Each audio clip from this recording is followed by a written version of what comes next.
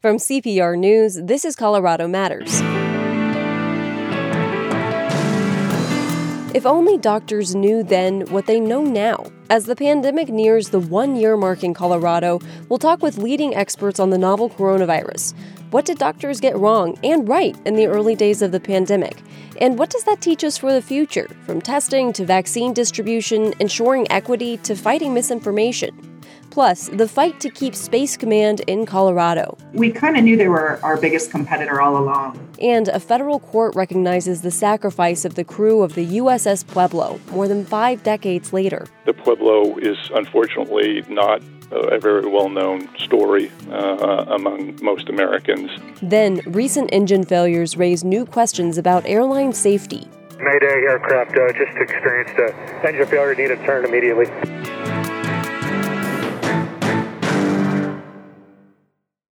Pandemic or no pandemic, snow or no snow, you're going to leave the house eventually. And when you do, the roads had darn well better be good. That's what we're talking about in this week's Purple-ish, the politics podcast from CPR News. Transportation. Why it's such a long-running problem in Colorado, and why some lawmakers think this is the year to solve it. Find Purple-ish wherever you get your podcasts.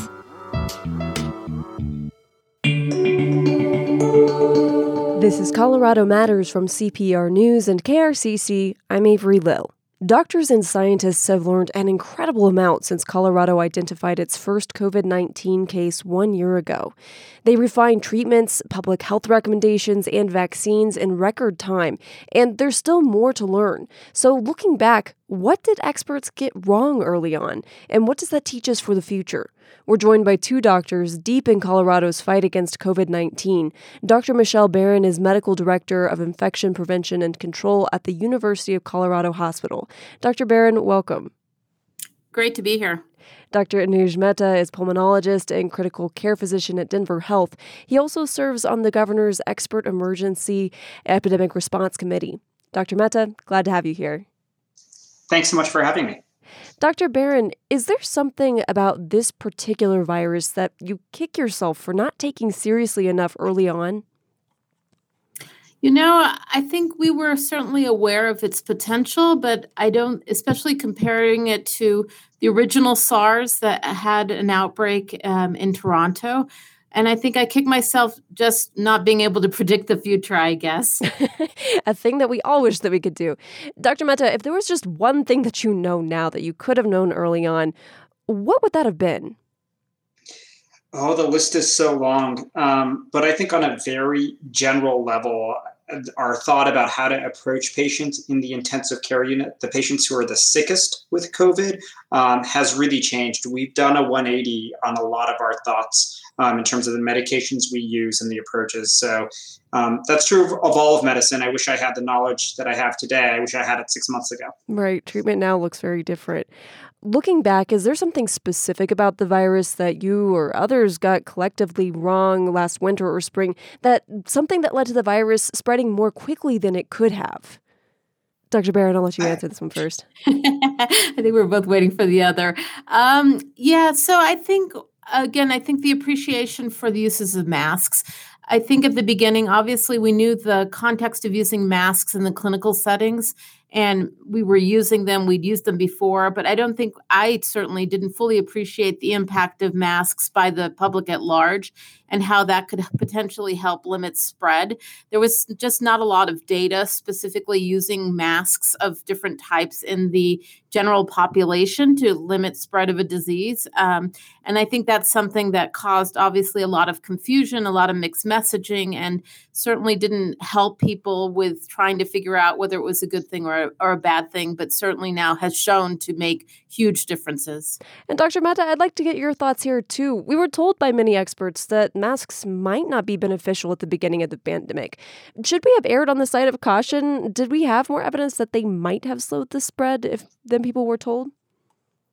I think it's important to remember that at the very beginning of the pandemic, some of the recommendations that the general public shouldn't be wearing masks wasn't based on the virus itself. It was based on the extreme shortages we had in terms of masks. And we knew that the limited supply needed to be in healthcare settings where people were directly caring for patients with COVID. And so really, frankly, in March, there weren't enough masks for the general public. And if the general public had started purchasing them en masse, there wouldn't have been enough in the hospital. So I don't think it's that we actively said masks are not a good idea. I think it was a combination of we don't know what the benefit is for this specific virus, combined with the knowledge that if everybody was wearing masks as they are today, people in the hospital, in long-term care facilities and nursing homes would not have had it. And I honestly think that we would have seen a lot more healthcare workers getting sick and potentially dying. So that initial recommendation, I don't think was based on just not thinking that masks weren't important for the virus, but also it was a supply decision. There were a number of areas where supplies were slow to ramp up. I'm thinking of testing. The number of COVID-19 tests being done nationally took a long time to ramp up, and in Colorado. Could that have been smoother, Dr. Barron, or was it inevitable that there would be a slow start with a virus that is so new? I think you can always argue that things could have been smoother. It's always the retrospect of looking at things that you always think, that was a decision we should have made. I think there were obviously some speed bumps at the beginning in terms of having the assay being generated at the CDC and then some issues with that. I think, again, we know what we know now. If we had thought it through in terms of how pandemics can occur, we would have hopefully reached out more to hospital labs and commercial labs to try and develop these assays concurrently or develop them in-house just as quickly so that we would have more bandwidth rather than relying on the strained resources of the health department to try and do it all. Dr. Mehta, what about you? Your thoughts on the testing process? And a year later, how do you see testing and contact tracing? I completely agree. I think that early on, we fully relied on public health departments. And in our country, and Colorado is no different, we have drastically underfunded public health for several decades. And so this massive task was offered to them when really potentially, universities and hospitals were maybe better able to launch in-house testing. And that's what we've seen is that a lot of the testing now is done by the University of Colorado and their different hospitals, Denver Health, National Jewish, other institutions. And I think that type of recognition that we needed to have these types of assays deployed more widely would have been beneficial early on. I think that testing remains extremely critical. I think the new thing about testing is actually the bandwidth to test for variants, which that actually is quite limited now. So we're a year into it, and one of the more important aspects of testing, which is doing a subset of all the positive tests to figure out which variants are predominant in Colorado. That's something that has really limited capabilities, and that's a much more in-depth scientific process. So that's not something that I think was any poor decision making. That's just the reality of science. But testing continues to be really critical, and unfortunately, we're seeing drop-offs in testing as people focus only on vaccination. But testing remains really important in terms of controlling the pandemic. And Dr. Mehta, you mentioned treatments earlier. What have doctors and researchers learned about treatments that might help us with viruses in the future? So I think that some of the early misconceptions that we had, at least in critical care medicine, was we extrapolated data from the SARS outbreak in Toronto, the MERS epidemic that happened about a decade ago, and applied that type of data because there were some similarities in terms of the virus to COVID. So, for example, very early on, every major society recommended strongly against using steroids for patients with COVID. And now we know that steroids like dexamethasone for people that require oxygen or in the intensive care unit is one of the only medications that reduces the risk of death. And so, I think we always need to. One of the things I've learned is we need to be cautious when we extrapolate data. And then also, I think people jumped on the bandwagon early on about anything that was potentially beneficial. Hydroxychloroquine being a key example. And I've learned that we really need to wait for good science to make the best decision for patients. And I don't think, there was harm associated with that, but it was kind of where we did a 180 very quickly between thinking that this was going to be really effective and then very quickly realizing, well, I don't think this is actually helping people. I remember a doctor telling me at the beginning of the pandemic that we're always fighting the last pandemic, so it takes a while to catch up with new information. Dr. Barron, what do you see that doctors and researchers have learned, particularly about ventilators, that might help us in the future?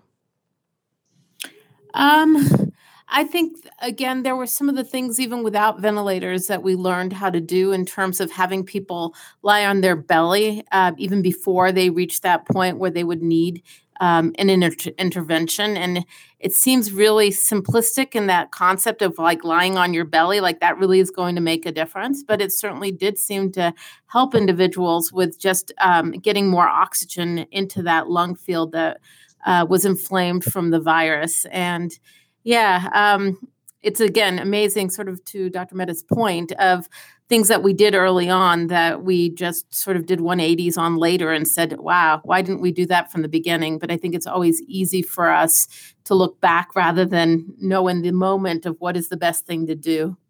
Let's talk. I think I was just going to follow up on that.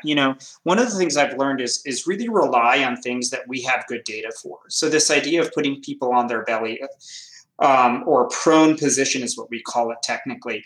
We've known for several years in the ICU for patients who are on a ventilator that have really low oxygen levels, that putting them on their belly can save lives, that it improves their oxygen level, but also makes people more likely to survive the illness. That being said, even with good data, we know that even before the pandemic, this wasn't done routinely in a lot of hospitals because it's logistically a bit more complicated, and people have some misconceptions about possible complications from having somebody on their belly.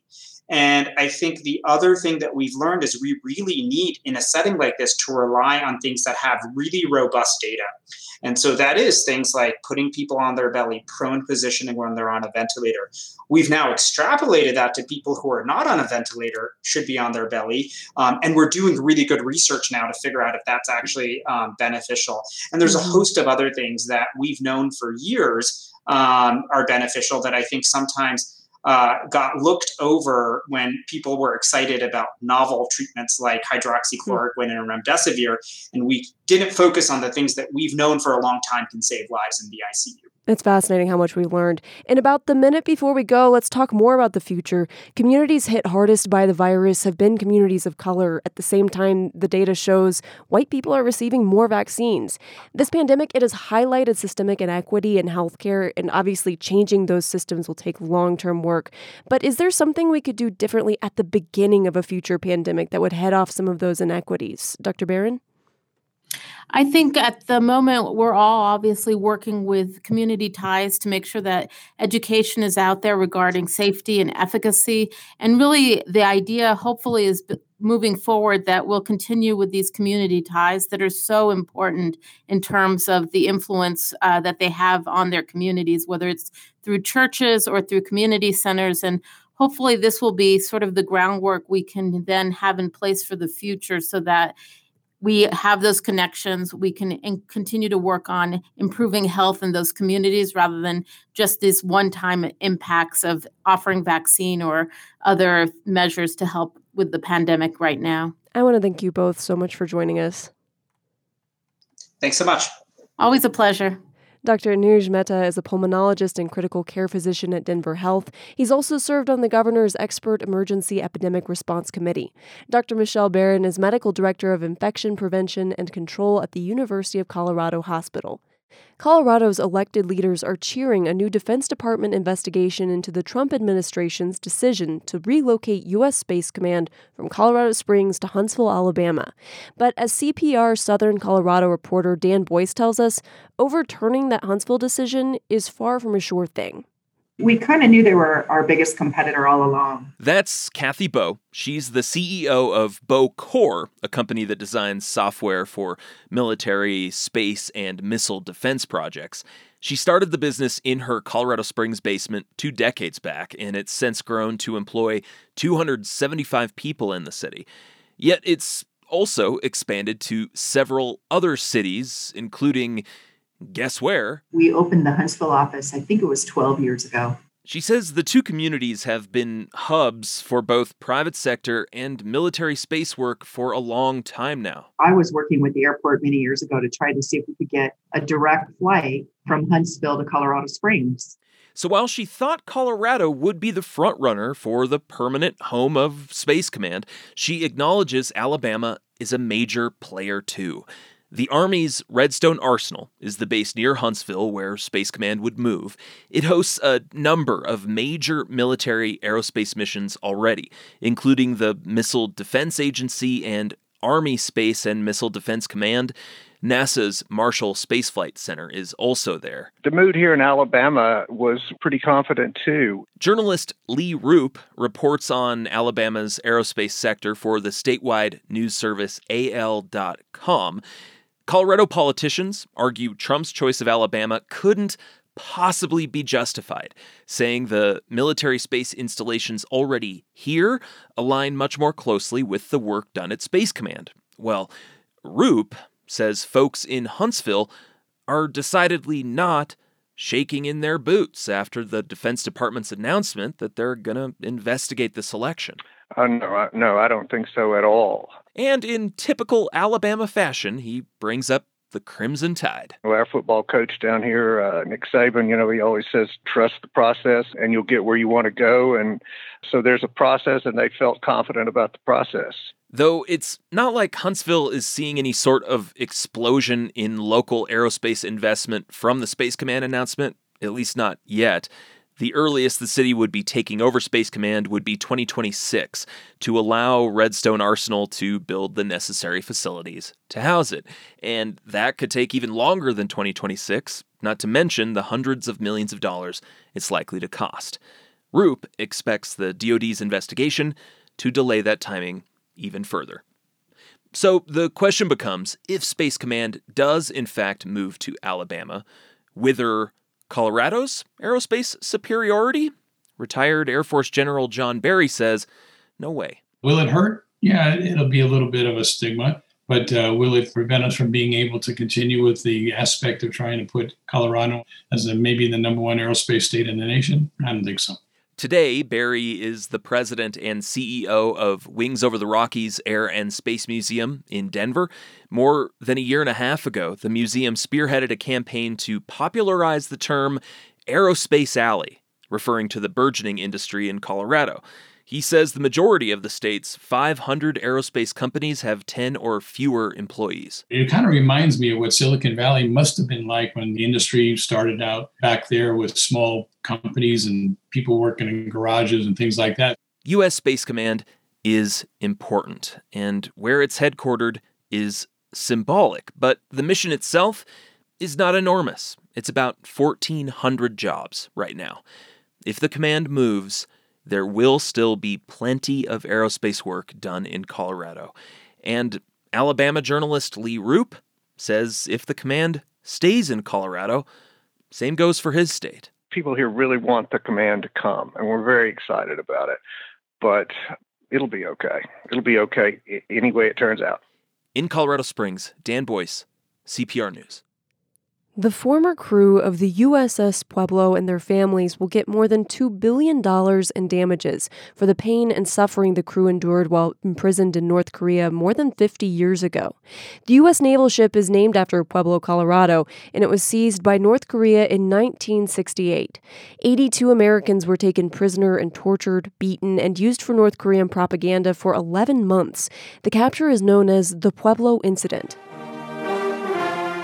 The brave seamen of our People's Army captured Pueblo, the armed spy ship of the U.S. imperialists, which was conducting espionage in our territorial waters, and over 80 aggressors on board the ship.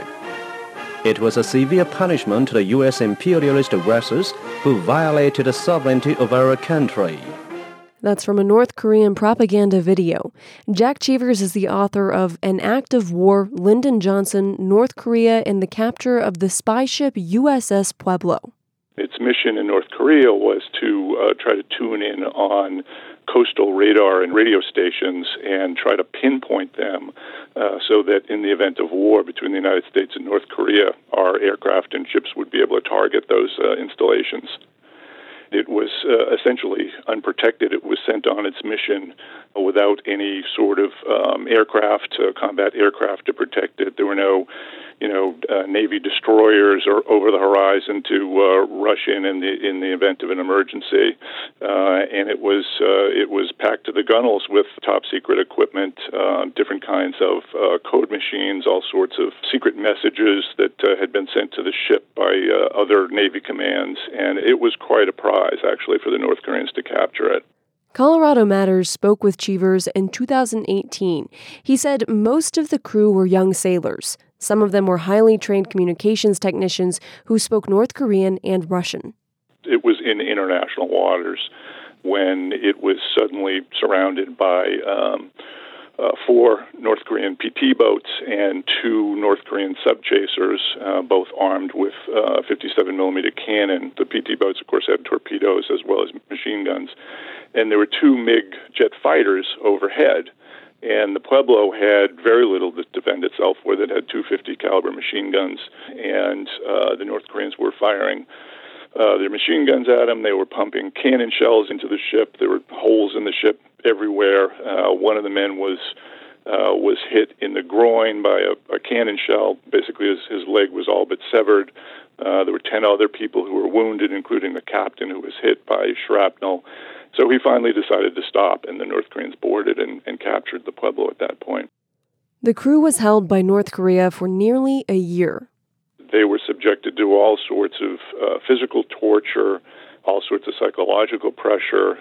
They were forced to write false confessions. They were forced to write letters home to their relatives saying, please lobby the U.S. government to make an apology to North Korea so we can come home. They're threatening to kill us.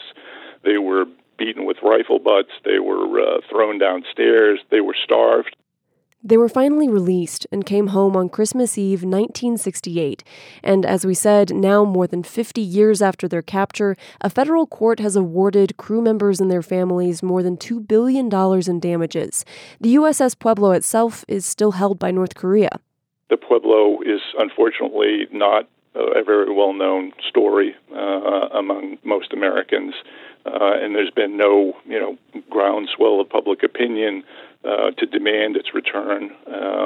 And even if there was, I'm not sure the North Koreans would be willing to give it up. It's a huge propaganda prize that they use as basically a war memorial museum to condemn Americans and condemn the imperialist aggressors that they claim attacked North Korea, which of course is not the case.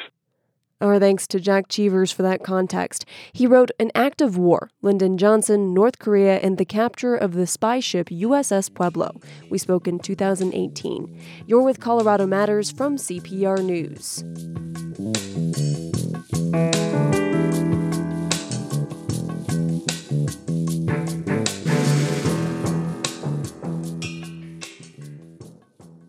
If you gave in the last member drive, you already know how much your gift matters to this station.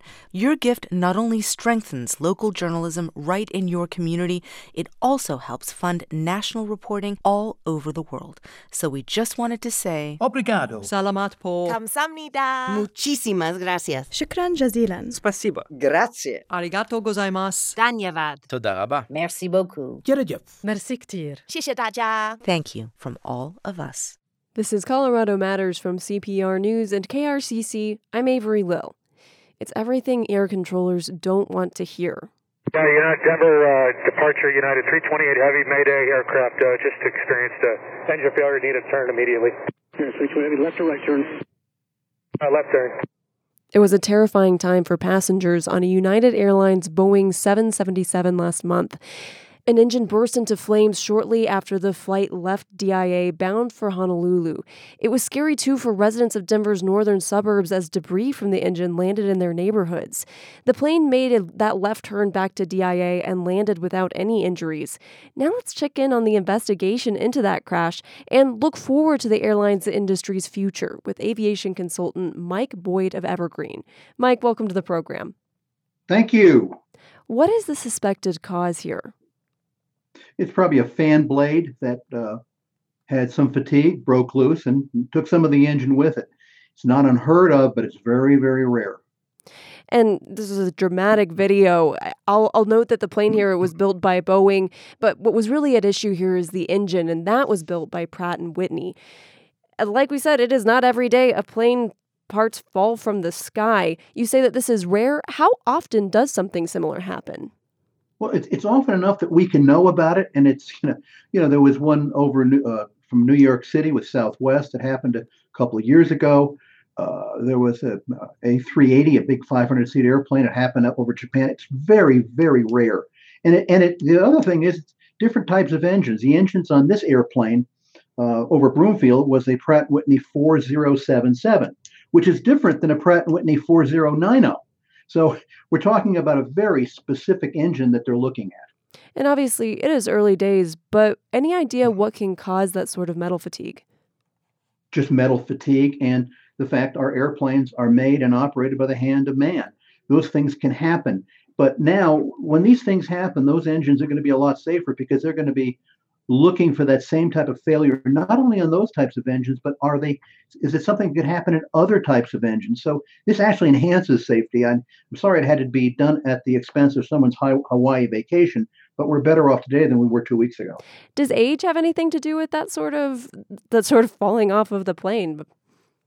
Oh, sure. I mean, metal, like the rest of us, start to go south after a while, as we age. But if they keep up with airplanes, where, I'll make the argument, if we took care of our cars like United takes care of airplanes, we'd still be driving 57 Chevys. And what steps has the federal government taken so far to deal with this? Well, when you're dealing with the NTSB, and I'm talking about the NTSB, you're dealing with magicians. These people can look at a scratch and say, aha, now I know. So they'll be looking at every possible aspect, not only on these types of engines, but it could happen elsewhere. What is the history of that engine? What are the number of cycles, landing, the takeoffs?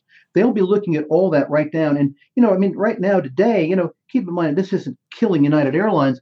There's 22 of those airplanes that they've grounded, but United was only flying about 4 of them at the time. And the rest of the fleet is 560 airplanes. So we're not going to be convenienced here at DIA. And when you say the NTSB, you're talking about the National Transportation Safety Board, and that's the body that investigates incidents like this or plane crashes as well.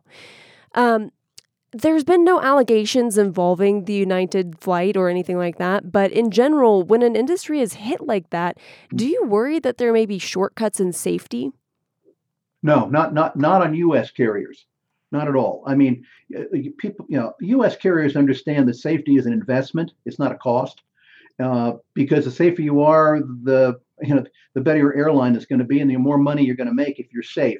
But any kind of cutting corners, and again, look, 30 years ago we had a commuter airline industry that there were some real players in it that probably should be in jail today. But that's gone. We have a very safe air transportation system. Now, you make a living of analyzing the aviation industry as a whole. I mean, the skies and the airports basically emptied for much of last year. Can you give me a sense of the economic damage the pandemic has caused? Oh, it's incredible. When back 40 years ago, making $40 million a year was huge. Now airlines were starting to lose $40 million a day.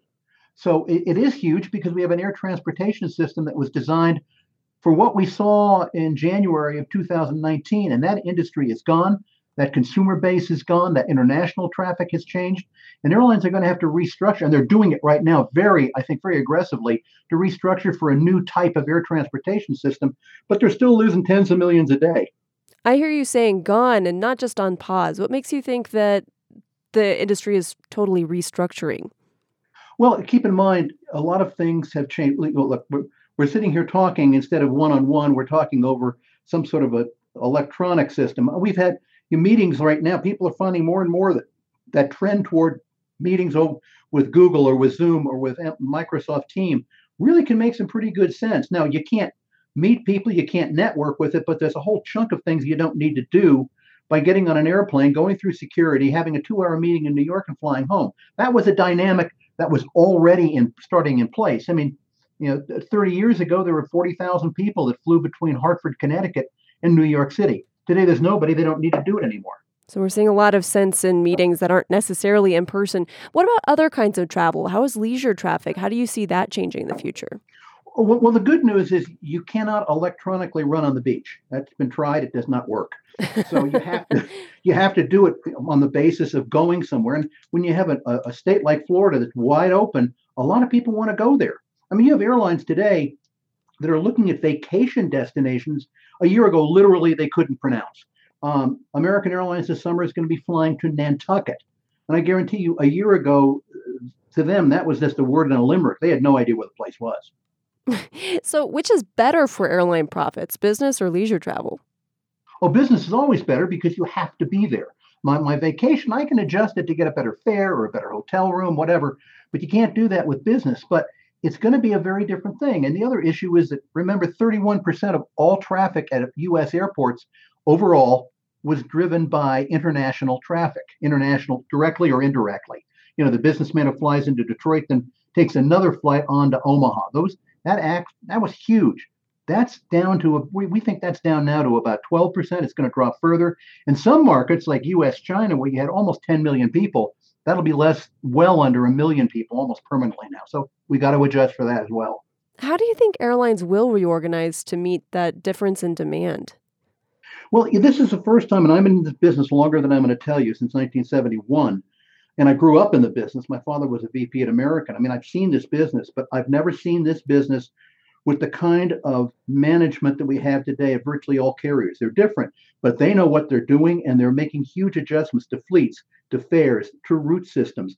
They're not sitting on their hands. They're moving very quickly. So we're going to have a healthy air transportation system, but it's going to be a little bit different, a little less focused on business travel, a lot less focused on short-haul traffic, and more of what we call road hubbing.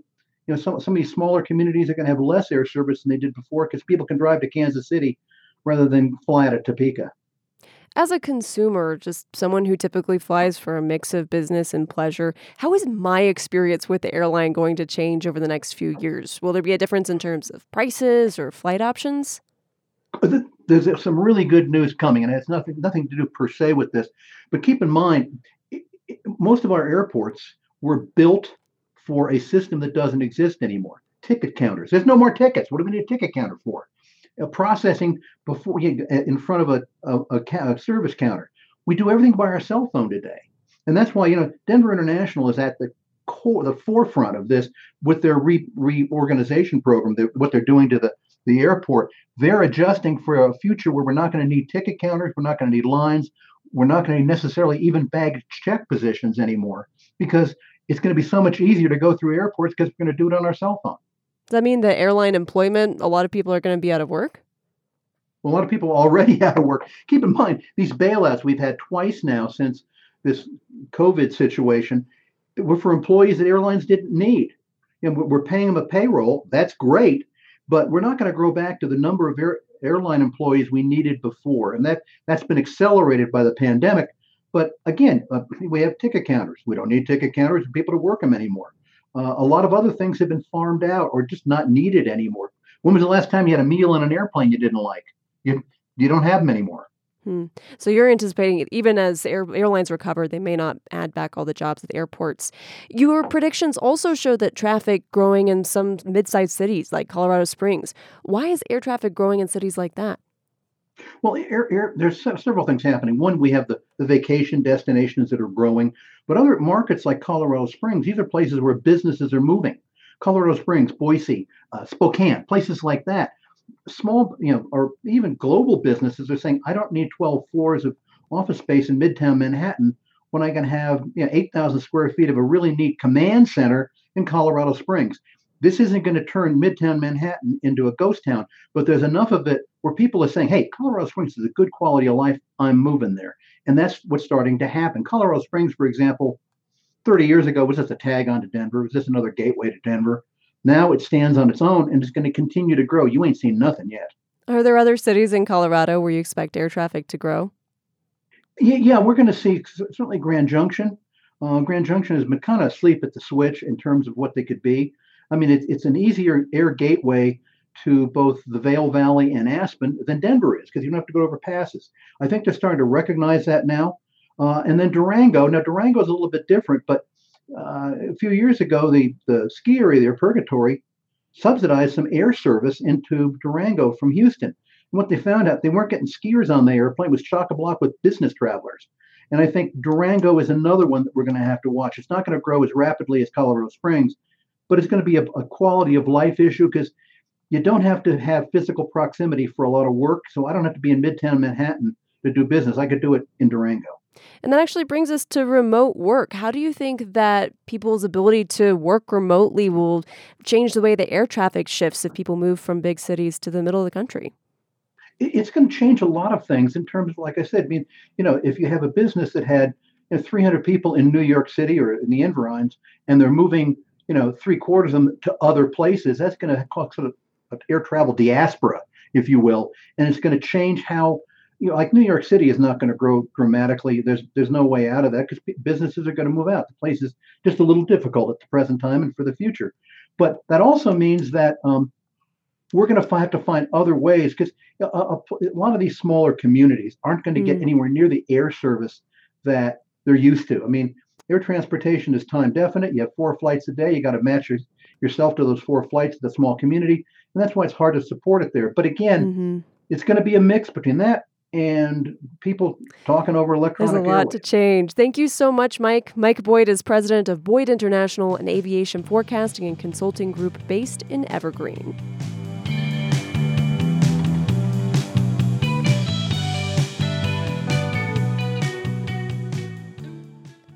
Businesses that rely on Colorado's travel and leisure industry have been particularly hard hit in the pandemic. CPR's Sarah Mulholland spoke with business owners in some mountain towns about how they're coping almost a year after the first shutdowns hit. John Lamp employs about 20 people, a dozen mules, and 1 horse, running sleigh rides out of Frisco. The pandemic poses unique challenges for Lamp, not the least of which is he can't use his heavy wind-proof blankets to keep customers warm. People have gotten used to things like that in the world we live in now. I would have never thought the day would come where you couldn't supply blankets. Typically, his winter business revolves around dinner in a giant canvas tent. The operation includes cooks, people who take reservations, and the sleigh drivers, who double as waiters. In good years, Lamp serves 500 people a day. We had a good season until the pandemic hit last year in March. But when the pandemic shut dinner rides down, Lamp had to fall back on smaller scenic rides. Instead of a meal, guests take in the view of the mountains with a cup of hot cocoa. Scenic rides don't make it up totally, and the scenic rides were, down at certain points too. Revenues dropped 70%. And Lamp isn't alone. He's part of the vast network of business owners that rely on tourism in the state's mountain towns. According to the Colorado Tourism Office, traveler spending has been cut in half since the pandemic started. It's been challenging to keep employees working and trying to find creative ways to keep them afloat while also trying to keep yourself afloat. Lamp hasn't had to lay off longtime employees, but his winter staff is smaller than usual, and it's been difficult to plan ahead. Week to week, a lot of times you didn't know what the rules were going to be. Lamp was able to do his first dinner sleigh ride in almost a year when Summit County eased restrictions on indoor dining a few weeks ago. He's now allowed to operate at 25% capacity. If you're over a certain amount of people in your group, you have to be separated at the tables, and so people aren't big on that, but they understand it. Kate Watkins is the chief economist for Colorado's state legislature. She says the damage to restaurants, hotels, and other service-oriented businesses is happening across the state. Colorado lost more than 36,000 jobs in leisure and hospitality in December alone. But it can hit mountain towns harder. because there isn't always a lot of other economic activity.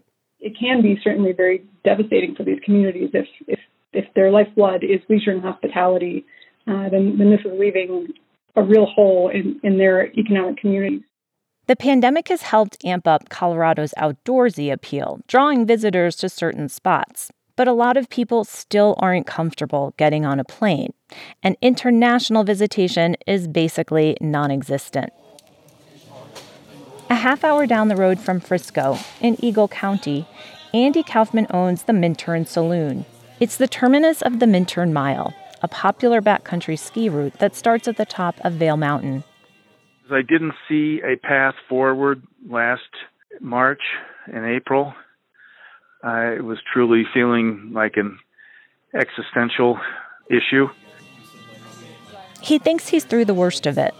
His business was able to survive and retain staff through the spring with a federal loan, and outdoor riverside seating saved them during the summer months. They've winterized the deck somewhat, and there's a roomy dining area for social distancing. He says if he didn't have outdoor seating and a large indoor space, the business might not be around today. There are many wonderful restaurants who just don't have that space.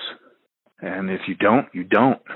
And it doesn't matter how good of an operator or how good your food is. If you don't have the space, you're not going to be able to exist.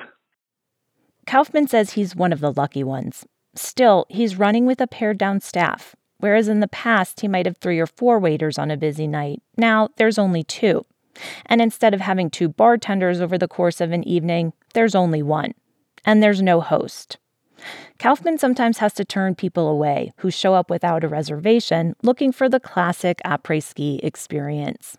You know, everybody misses that feeling of being in a lively crowd, but this too shall pass.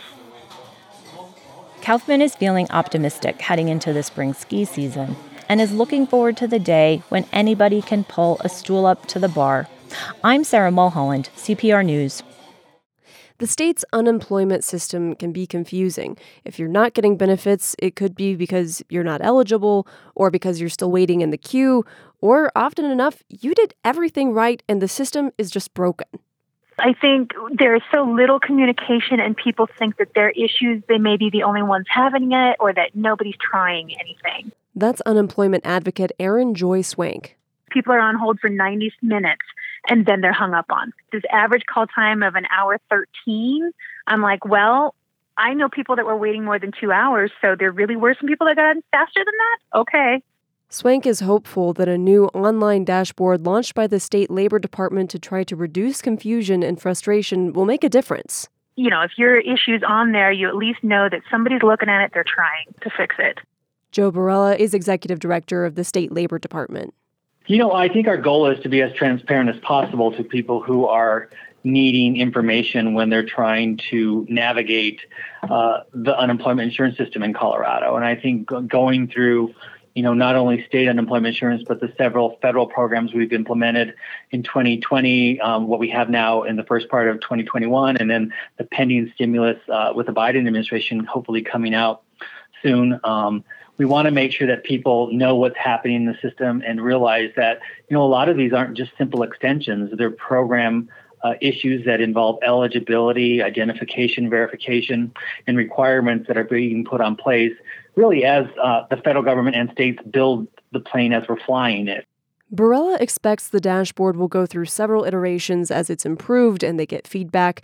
The dashboard lists known glitches and their status, along with information about wait times at the call center. We find issues that cause payment delays, and we want to let people know we're aware of this issue. It's been resolved, or we're aware of this issue. A fix is in place. It'll be deployed, and try to give people some expectations of what the system is doing and when they may be experiencing some trouble in the system, when they could expect that to be resolved, so that they're not constantly feeling like they have to call into the call center. Because believe me, if someone's having an issue in the system, we probably have some other people in the same scenario. Joe Barella is executive director of the state labor department.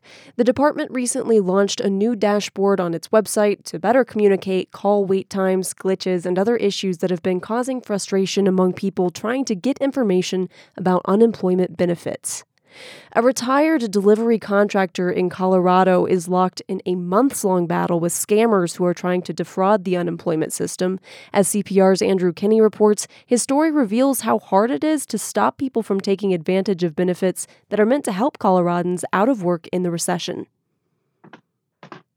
Now, this is my mail slot right here. This is where the mail should come in through the outside. This is Phil Jubic. We're on a video call, and he's showing me how he gets his mail at his home in Pueblo, because something unusual has been happening here for the last couple months. Lately, Jubic's mail won't actually fit through the slot at his door. Instead, he finds thick stacks on his front step, wrapped in rubber bands. When I get some of the stacks, they'll be piled there by my muddy work boots. Almost every letter is from the Colorado Department of Labor and Employment, and as he explained in an earlier phone interview, there can be dozens. Actually, dozens would be easy to handle. It's when I receive 95 in one day that they get a little difficult. Each one represents an unemployment claim, someone who is asking the state of Colorado to pay them unemployment benefits by claiming that they were laid off by this same guy, Phil Jubic. I have gotten these claims for a chemist, a chemical engineer, a head chef, a boat engineer, a dentist. In reality, Jubic's the retired owner of a one-man delivery business. He has 2 corporations registered in his name, but he's never had a real employee. These people put down that they work 10 hours a week for me, up to 72 hours a week for me. This is part of a national wave of fake unemployment claims. If no one notices, scammers can collect thousands of dollars per week from the government for each one, and someone has started using details about Jubic's corporations in their scheme. At first, he didn't know how it was possible. It's strange, but I couldn't figure out how they could just make up names and social security numbers and stuff, and that would get through the system. But he realized these identities in his mail aren't made up. They're real. Okay, here. Mays, Ferguson, Duncan. When he Googled one name, he found a match in Illinois. Schmierden, Hawkins, Garrettson. He's counted more than 24 different identities. The same names appear again and again. Dwayne, Lowe. She was one of my first. He laughs, but this stuff can have significant consequences. The person whose identity was stolen could be locked out of the unemployment system when they need it. Someone named as their employer, even if it's fake, like in Phil Jubic's case, could be billed for the benefits if the fraud isn't caught. I was worried about the repercussions to me and my family. If the state comes back on me for these claims, takes my money, then it's me that's, I'm out in the street. Scammers are building these fraudulent identities using personal information that was stolen in data breaches like the one at Equifax. Colorado officials have counted more than 1 million suspected fakes. Here's Andrew Stetner, an expert in unemployment with the Century Foundation. So they have enough information to file something as, John Smith in Seattle, Washington, based on your address, based on your social, your birth date, and your phone number. And there's a huge financial incentive since the federal government has pumped billions of dollars into unemployment systems that were not really designed to catch these kind of wholesale stolen identities. So it's become this target, this weak link. Colorado estimates that it's lost about $4 million to unemployment fraud, but other states are reporting far higher numbers. In California, it's $11 billion. Phil Jubic is fighting back by sending every contested claim back to the Labor Department. He even bought his own fax machine to speed it up, even though the lack of a response kind of makes him feel crazy. All the instructions and videos said, make sure the faxes are facing up when you send them. I'm like, maybe I've just been sending blank sheets. I don't know, so... The state says they are making improvements. They have an online forum for reporting fraud now, and they're searching for suspicious patterns to stop fraudulent applications. And in the long run, governments will fundamentally change how they verify people's identities. Birth dates and social security numbers and mothers' maiden names are obsolete. Instead, applicants in Colorado will soon have to use things like video selfies to prove who they are. For now, though, Phil Jubic's gotten used to seeing all those familiar, stolen names in his mail. They're like old friends, the names and the stuff. So, the anger's gone. It's just something I do now. He hasn't gotten any bills from the Labor Department yet, and the letters have started to slow down a little bit, at least this week. I'm Andrew Kinney, CPR News.